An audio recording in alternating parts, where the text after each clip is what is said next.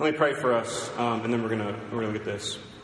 Father, I do pray that you would come and be with us, that you would send your Holy Spirit to help make sense of this passage for us. But more than that, Lord, we don't want it to just be an intellectual exercise. We want for your Spirit to come and apply it to us. And I pray that our hearts would be changed, that we would see Jesus to be more beautiful and believable than we ever have before. And so we ask that in his name. Amen. Before I get started, I had a friend named Brian Habig, and he preached a message on this passage a few years ago. And I listened to it, and it was really good. And so I just, kind of full disclosure, a lot of these thoughts, especially toward the end, are his. But I think they're particularly relevant for us here in college. So when I was in 7th, 8th, 9th grade, I was what we call a late bloomer. Late bloomer. Didn't get to puberty until 9th grade, which was pretty terrible. So I had a really high-pitched voice, didn't have hair on my legs and all that stuff. And that meant, this is kind of awkward, this is fun. That meant that I was the most insecure person in Duncan, America for those 3 years. Because all my friends were like going through puberty and their voices are changing and mine's not. And it was terrible. It was awful, and I got made fun of and all sorts of other things. We can laugh and cry about it later. But I tell you what, in 9th grade the magic happened, and it was awesome, except your voice is changing. It's not changed, it's changing. And so there's that in-between time that it wasn't awesome, and then acne happened and continued to happen until I was 24. So cheer up, those of you may only have 6 or 8 more years left. Here's the thing, I thought that it was going to get better, but in some ways it got worse. There's another story. A couple years ago, we had a woman come to campus named Rosaria Butterfield, and she writes a book called Secret Thoughts of an Unlikely Convert. And in that book, she talks about her conversion experience to Christianity, which I'll leave the story to you in the book. It's wild. And as she talks about it, she became a Christian after she was in the process of writing a book against Christianity. It essentially was why the religious right, or why kind of the conservative political religious movement thing, hates the LGBT community. She was part of that community, and she was writing as someone who just had noticed just the vitriol against that group. And in the middle of that research, she read the Bible 7 times. How are you doing? 7 times in 2 years. And as she tells it, the story of the Bible grew inside of her and began to take over her story. That she saw that story as more true than her own life narrative. And she became a Christian. And the way that she describes her becoming a Christian was this. She says it was a train wreck. It was a train wreck. And the way that we typically think about someone's testimony is that, the train wreck was beforehand, and then they come to Jesus or profess faith or get baptized or whatever that thing is, and then their life turns out good, and it's like this uphill journey until we die or something.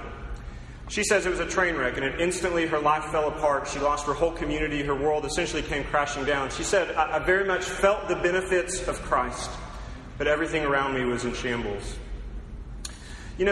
John, in this passage in Revelation 12, makes sense of why that is. He makes sense of why when we think that becoming a Christian will make our lives better, and then all of a sudden we'll have this joy that's inexpressible and unending, why that's not always the case. We may get it in glimpses, a little bit here, a little bit there, sometimes in stretches. But friends, this passage is showing us that there is a war at work in this world. And it is a war for your soul. And it is very real and it is very powerful. And the reason it is real and powerful is that there is a real enemy. And he hates you. And he hates Jesus, and he hates the church. We're going to read about it right now. Revelation 12, beginning of verse 1. It says, "And a great sign appeared in heaven, a woman clothed with the sun, with the moon under her feet, and on her head a crown of 12 stars. She was pregnant and was crying out in birth pains and the agony of giving birth. And another sign appeared in heaven. Behold, a great red dragon, with 7 heads and 10 horns, and on his head 7 diadems. His tail swept down a third of the stars of heaven and cast them into the earth. And the dragon stood before the woman who was about to give birth, so that when she bore her child, he might devour it. She gave birth to a male child, one who is to rule all the nations with a rod of iron. But her child was caught up to God and to his throne. And the woman fled into the wilderness, where she has a place prepared by God, in which she is to be nourished for 1,260 days. Now war arose in heaven. Let me hit pause real quick.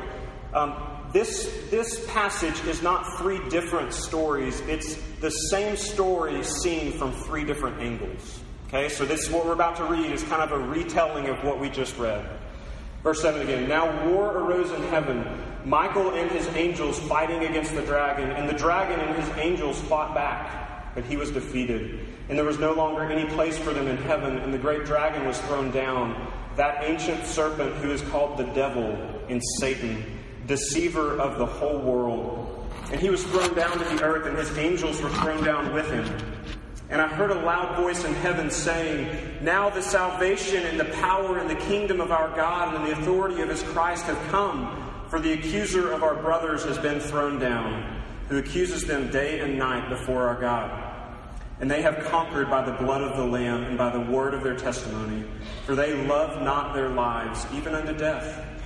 Therefore rejoice, O heavens, and you who dwell in them. But woe to you, O earth and sea, for the devil has come down to you in great wrath, because he knows that his time is short. Verse 13, this is the third kind of iteration of this. And when the dragon saw that he had been thrown down to the earth, he pursued the woman who had given birth to the male child. But the woman was given the 2 wings of the great eagle, so that she might fly from the serpent into the wilderness, to the place where she is to be nourished for a time, times, and half a time.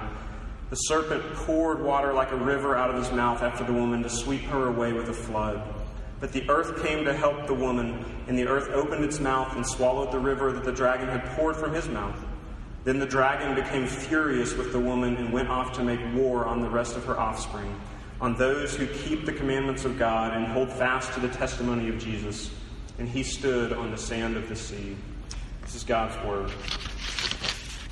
This passage is, as you see right there, it's chock full of images.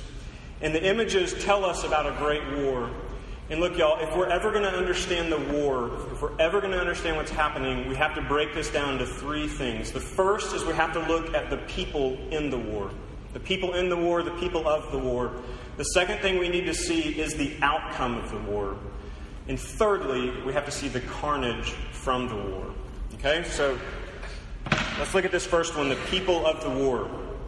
I'm just going to kind of give this to us in teaching format just so we can get the actors on the stage and then see what happens. So there's 3 main people on the stage of this war. It's pretty easy to identify. You've got a woman, a dragon, and a child. A woman, a dragon, and a child. And something very interesting you see. Look at verse 1 and verse 3. Verse 1, it says, a sign appeared in heaven, a woman. It goes on to talk about the woman. Again, in verse 3, it says, and another sign appeared in heaven, and behold, a great dragon. Now notice that when he goes to introduce the child, it doesn't say another sign. It says there's a child. We'll talk about why that is in just a second. So, what does it mean when John says there was a sign, and then a woman, and then a dragon? Think about what a sign is. If you go out here to 11th Street and you're coming into TU right there at the top of the new U, there's the big big stone sign that says the University of Tulsa. It's surrounded by dead flowers. Usually it has pretty flowers. Can't believe they didn't change those for Tulsa time. But that sign is not saying this is the University of Tulsa right here in this sign. It's doing what? It's pointing to a reality beyond itself. It's saying on the other side of this gate lies the University of Tulsa. That's what signs do. They point to a reality beyond themselves. And so right there, let's talk about the woman. John says there's a woman, a sign, a woman. So the question is, what is this woman referring to? To what is she pointing? Several things that she points to. First is that she points to the people of God from before when Jesus came when Jesus came and after Jesus came. How do we know that? The first thing right there, the people of God before Jesus came, a.k.a. the nation of Israel. If you look at the woman and kind of how she's described here, it says that she is clothed with the sun and she's got her feet on the moon and she has a crown with 12 stars in it. And we're thinking that's crazy and that's terrifying what's happening. That image is straight out of Genesis 37, verse 9. In Genesis 37, Joseph, one of Jacob's sons, is being described. And Joseph is describing a dream that he had. Okay? And in his dream, it said that the sun and the moon and the 11 stars bowed down to him. And what we later learned from that dream is that the sun is Joseph's mother, the moon is Joseph's father, and the 11 stars that are bowing down to him are his brothers. So it's a very provocative dream because Joseph is the youngest of these brothers and he's looking at all his older brothers and his parents. He's saying, you all are going to be bowing down to me. Okay? So why does that get picked up in Revelation? Because Joseph, along with his 11 brothers, constitute the people of Israel. This is God's people in the Old Testament represented right there through this picture. And so this kind of image we have of this woman and the moon and the stars is inclusive of God's people through the Old Testament. It's the nation of Israel. Another way we know this in the Old Testament is Isaiah 26 and Isaiah 66. I'm not going to read them, but in those verses, God's people in the Old Testament, Israel, are referred to in the feminine. They're called her and herself. And that is not uncommon in the Bible. It's actually throughout the Bible. I just picked those two places as a reference. But even in the New Testament, we see that that Paul talks about Jesus' relationship to his church as a bride. It's that feminine thing again. Okay, so the people of God before Jesus, also, it literally is referring to Mary, the mother of Jesus. Because in this narrative, in this story, the woman is giving birth to a child. And we go on to see amazing things about the child. That he's the ruler of the world, which is Jesus in this. Okay, so it's Mary, but it's also the people of God after Jesus, the church. How do we know this? Look down with me in verse 17. It says, those who keep the commandments of God and hold to the testimony of Jesus. Who is that? Well, verse 6 also says that the woman and her offspring are in the wilderness for the same period of time, 1,260 days. Look, that 1,260 days that's 3.5 years. Okay, in Revelation, we've been talking about the number 7 is this time, it's this denoter of completion. It's a number of completion. So 3.5 years is half of 7 years. You're welcome. It's half a time. It's half the fullness of time. And the picture is that this woman and her offspring, the verse 17, those who keep the commandments, that they are going to be on the earth for half a time. So we have the Old Testament people for kind of half a time. We have the New Testament people for half a time. The woman is the people of God throughout history. The dragon. Who's the dragon? Verses 3 and 4. So if the dragon is a sign, what does he or it point to? Let's put the verses up right there. I didn't write them down. It says, and another sign appeared in heaven. Behold, a great dragon with 7 heads and 10 horns, and on his head 7 diadems. And the dragon stood before the woman who is about to give birth, so that when she bore her child, he might devour it. Good grief, what is happening? The picture of a head in the Bible, sometimes it just means head. Sometimes it means authority. This dragon has 7 heads. He is a very authoritative figure. In some sense, he has complete authority. And if it weren't for God, he would have utter and total authority.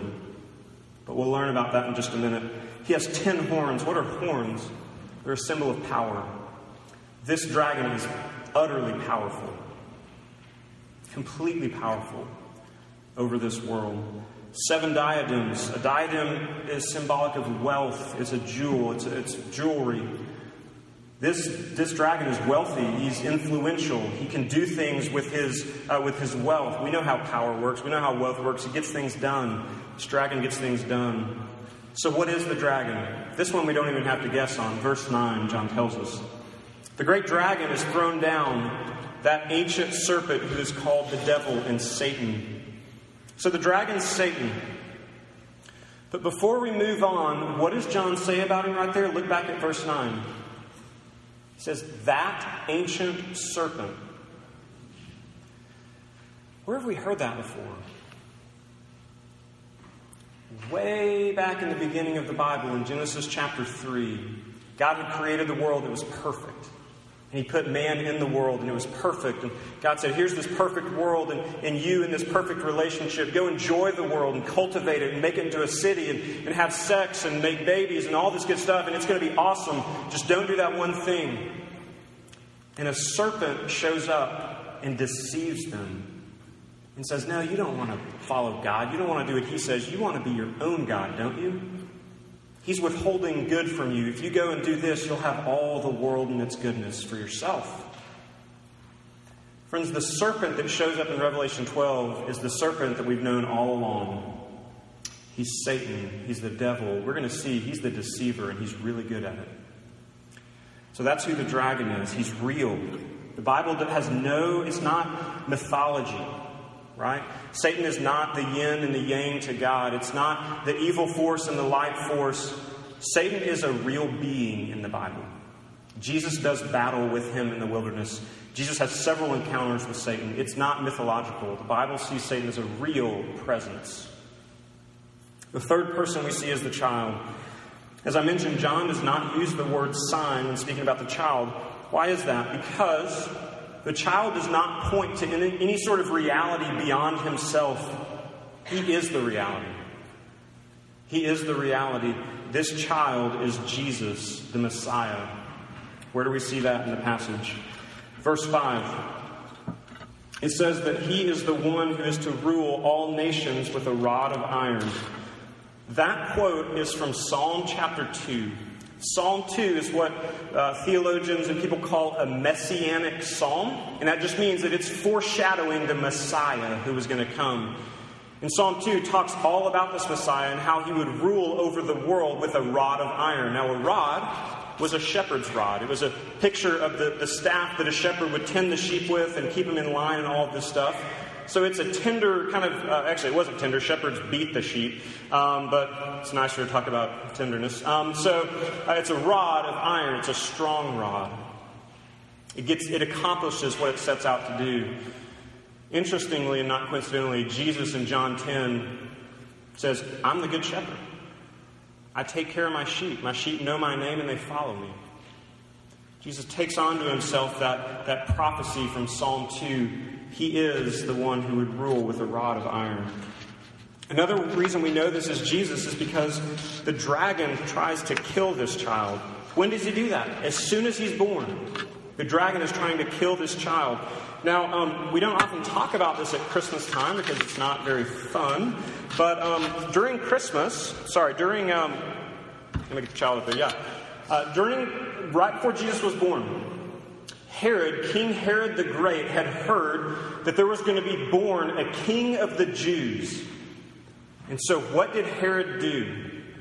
He sent out a decree that any child 2 years old and younger should be killed. Should be killed. So, is Herod Satan? Not necessarily. Satan uses all kinds of peoples toward his ends throughout history. And I'm going to stop short of making this a big political thing because who knows? People have tried to go that route and it gets weird and crazy pretty quick. All this to say, Satan uses all kinds of means to try to kill not only this child, as we're going to see the child's followers in just a moment. Lastly, we see that he is caught up to God and to His throne. This is talking about Jesus' ascension after His resurrection. Okay, those are the people of the war. What about the outcome of the war? The outcome. Now, you may think it's strange for me to jump forward to the outcome and not talk about the battle just yet. But I'm going to suggest that in order to understand kind of the battle and what we're experiencing, you have to know how this ends. Because if you don't know how it ends, the battle's not going to make sense. But we see the outcome right here pretty clearly. John picks up the war from the perspective of heaven in verses 7 through 10. You can look down at them in front of you. I'm not going to reread them.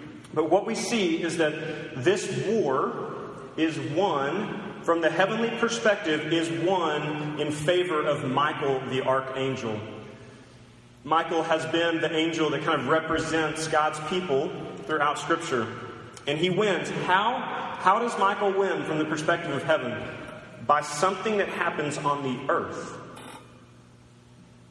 There's an event that happens on the earth that causes the victory in the spiritual reality of heaven. What is that event? The birth of the child. It's the birth of the child. Listen in Matthew chapter 1. Listen to how the angel of the Lord came and told Joseph, Jesus' dad, what his son was going to be. Matthew 1:21 says about Mary, says, "She will bear a son, and you shall call his name Jesus, for he will save his people from their sins." Jesus' very name means the Lord saves. And so when Jesus was born, game on is what that meant.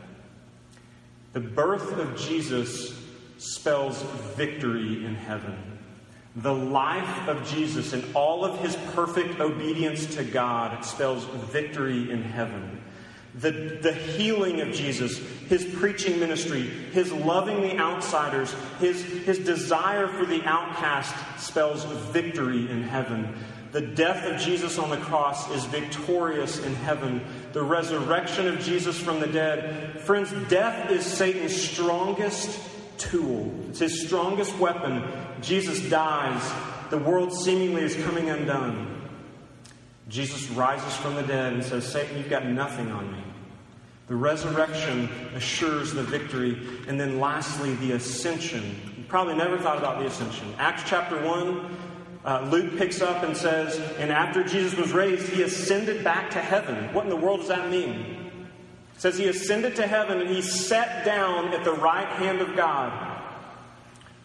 Think about this. If you've ever seen a good medieval war movie, or even like Braveheart or anything like that, when a king is at battle, he is not sitting down and resting. He's pacing. He's out on his horse on the battlefield. He's checking with his commanders and getting input about the war, but he is not sitting down. Friends, Acts chapter 1 says that when Jesus ascends to heaven, he sits down. You want to know what that means? He won. When Jesus goes to the throne in heaven and sits down, he's saying, the victory is assured, it's complete. So the biggest question that has to be screaming in our minds is, so why am I still suffering? Why does my life suck? Why is it still hard? If I'm on Jesus' side, which some of you are and some of you aren't. For those of you who are and you're following Jesus, you're like Rosaria Butterfield. You're like, it feels a lot of days more like a train wreck than a celebration. So why is it still hard? Because there's carnage from that war. You see, the dragon received a mortal wound, but he's not yet dead. He's ticked off. And before Jesus comes back again, that dragon is out to destroy everything and everyone that it can. Think of it this way. I'm not really a hunter at all. I didn't grow up hunting. My dad wasn't a hunter. We're a lover family. We love things. But soon after I met Sarah and we were married, we went down to Louisiana, and we go down to Louisiana a fair bit, and they hunt down there a lot. Like if it's alive, it's going to be dead at some point soon. And so I asked Sarah's dad to take me hunting, and he didn't, which I'm still mad at him for. But he got a pastor in town to take me hunting. So the pastor took me out to some land, and we hunted illegally because I didn't have a hunting license. Go figure. But he set me up for the day, and he said, okay, here's how this is going to work. You're going to sit right here by this tree, and here's your gun. And I knew how to use guns and stuff. He said, if you see a deer and you shoot it, just chill out. Right? Don't go freak out. Certainly don't go try to find it right away. You need to let that deer run out. You need to let it bleed out. And you need to let it die before you get even close to it. Why is that? If you know anything about hunting, you know anything about something that has been shot or injured or anything, particularly animals, if you get close to them and they're hurting, they are going to do everything they can to protect themselves. They are going to thrash about. They'll try to jump up and run away. They will come at you. They will charge at you. And depending on what kind of animal it is, that can be very bad. Friends, Satan has received a death wound, but he's still alive. And he's still thrashing. And he knows that he didn't get the child. He knows that Jesus won. So he's coming after what Jesus loves the most. His people. The dragon is coming after the woman. Remember, the woman is the people of God. So the dragon is now coming after her. Satan knows the gospel. Do you know that? Satan believes the gospel, actually. He knows that he's defeated. He knows that Jesus won. And it's because he believes the gospel that he is enraged. And that is why things are so bad. That is why your life is so hard. Look at verse 13. It says, "And when the dragon saw that he had been thrown down to the earth, he pursued the woman who had given birth to the male child." There it is. Verse 17 again. "Then the dragon became furious with the woman and went off to make war on the rest of her offspring, on those who keep the commandments of God and hold to the testimony of Jesus." So if you are here tonight and you are professing to be a Christian, again, I know that's not some of you, listen in from the outside. If you are here and you are professing to be a Christian, Satan is trying to ravage your life. He is on a rampage, and he's doing that in two primary ways. The first way is that he's accusing you. Look at verse 10. It says that he's accuser. He's the accuser, and he accuses day and night. See if these have ever sounded familiar to you. You're going to call yourself a Christian after what you did last weekend? Okay. You know you're lonely, right? That's because you're boring. You want to talk to your friend about anxiety and how God has given you some peace in that? What about yesterday when you were curled up on your bed and you couldn't move? You tell everyone how hard you work, how busy you are, but I know how much time you spent watching Netflix last weekend and not doing your homework. You'll always be a procrastinator. You'll never amount to anything. Why is it that every time you're in a relationship, you go too far? You're a whore.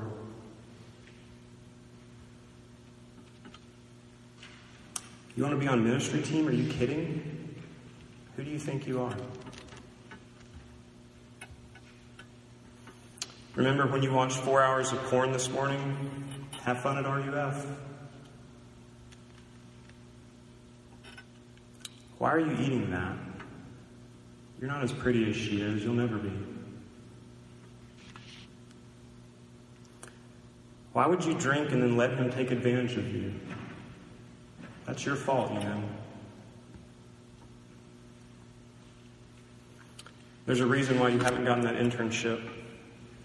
All the people around you are so much smarter than you are. Might as well just tell your parents you're coming home this summer.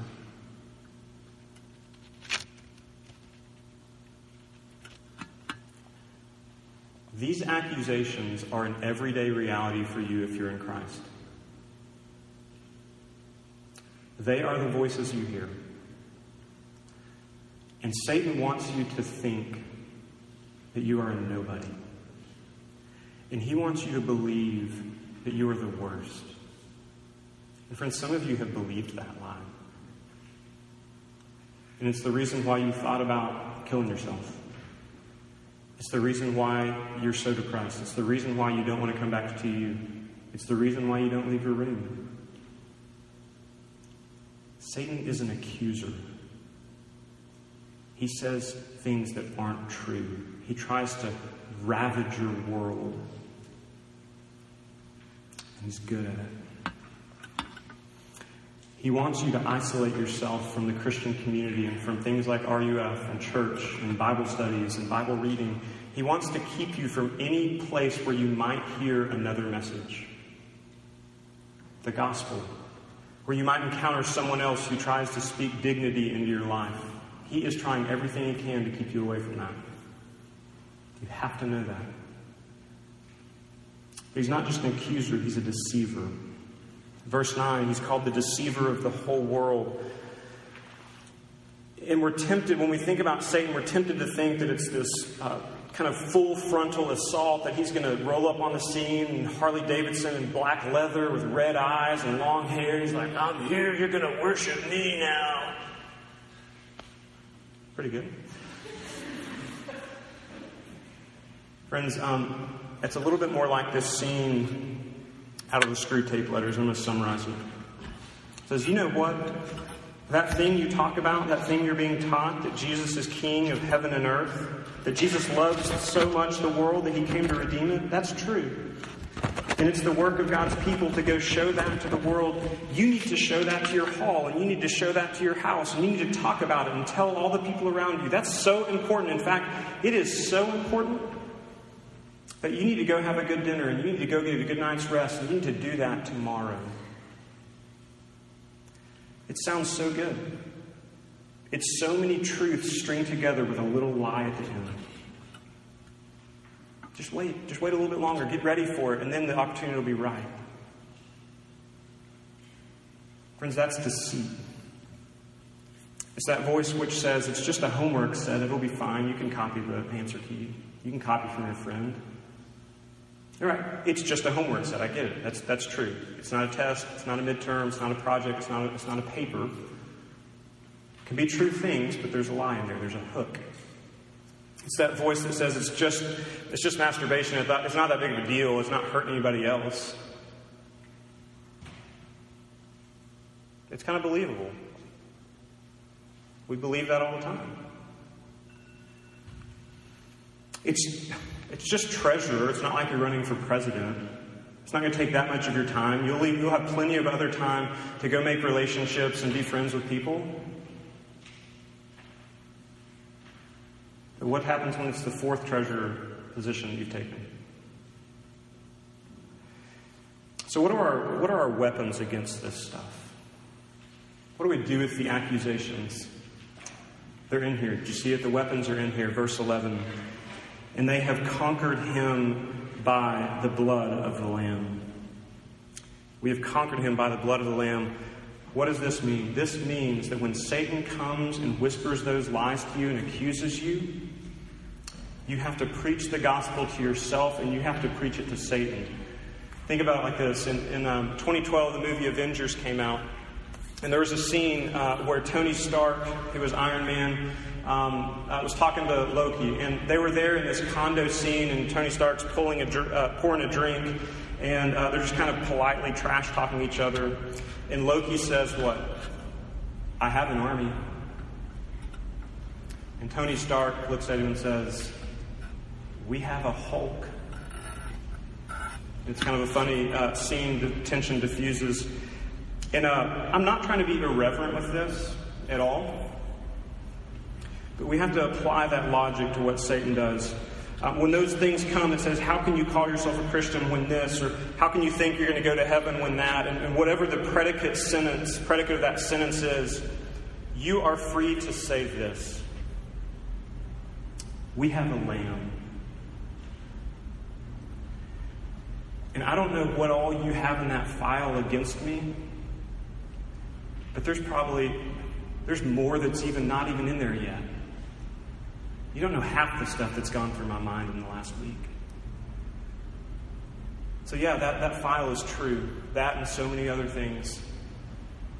But we have a lamb. And I'm thinking that if the blood of the lamb can cover the sins of the world, that he can take care of that file. Friends, if you are in Christ, you have a lamb. And we conquer through his blood because it covers our file. What about the deceit?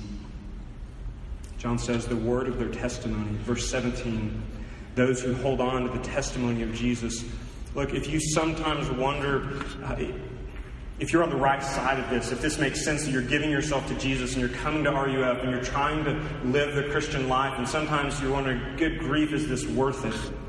How do we get through? How do I persevere in this? John seems to think the testimonies matter. Why do they matter? Because John was a living testimony. He lived with Jesus. He's saying this. He's like, I sat with him.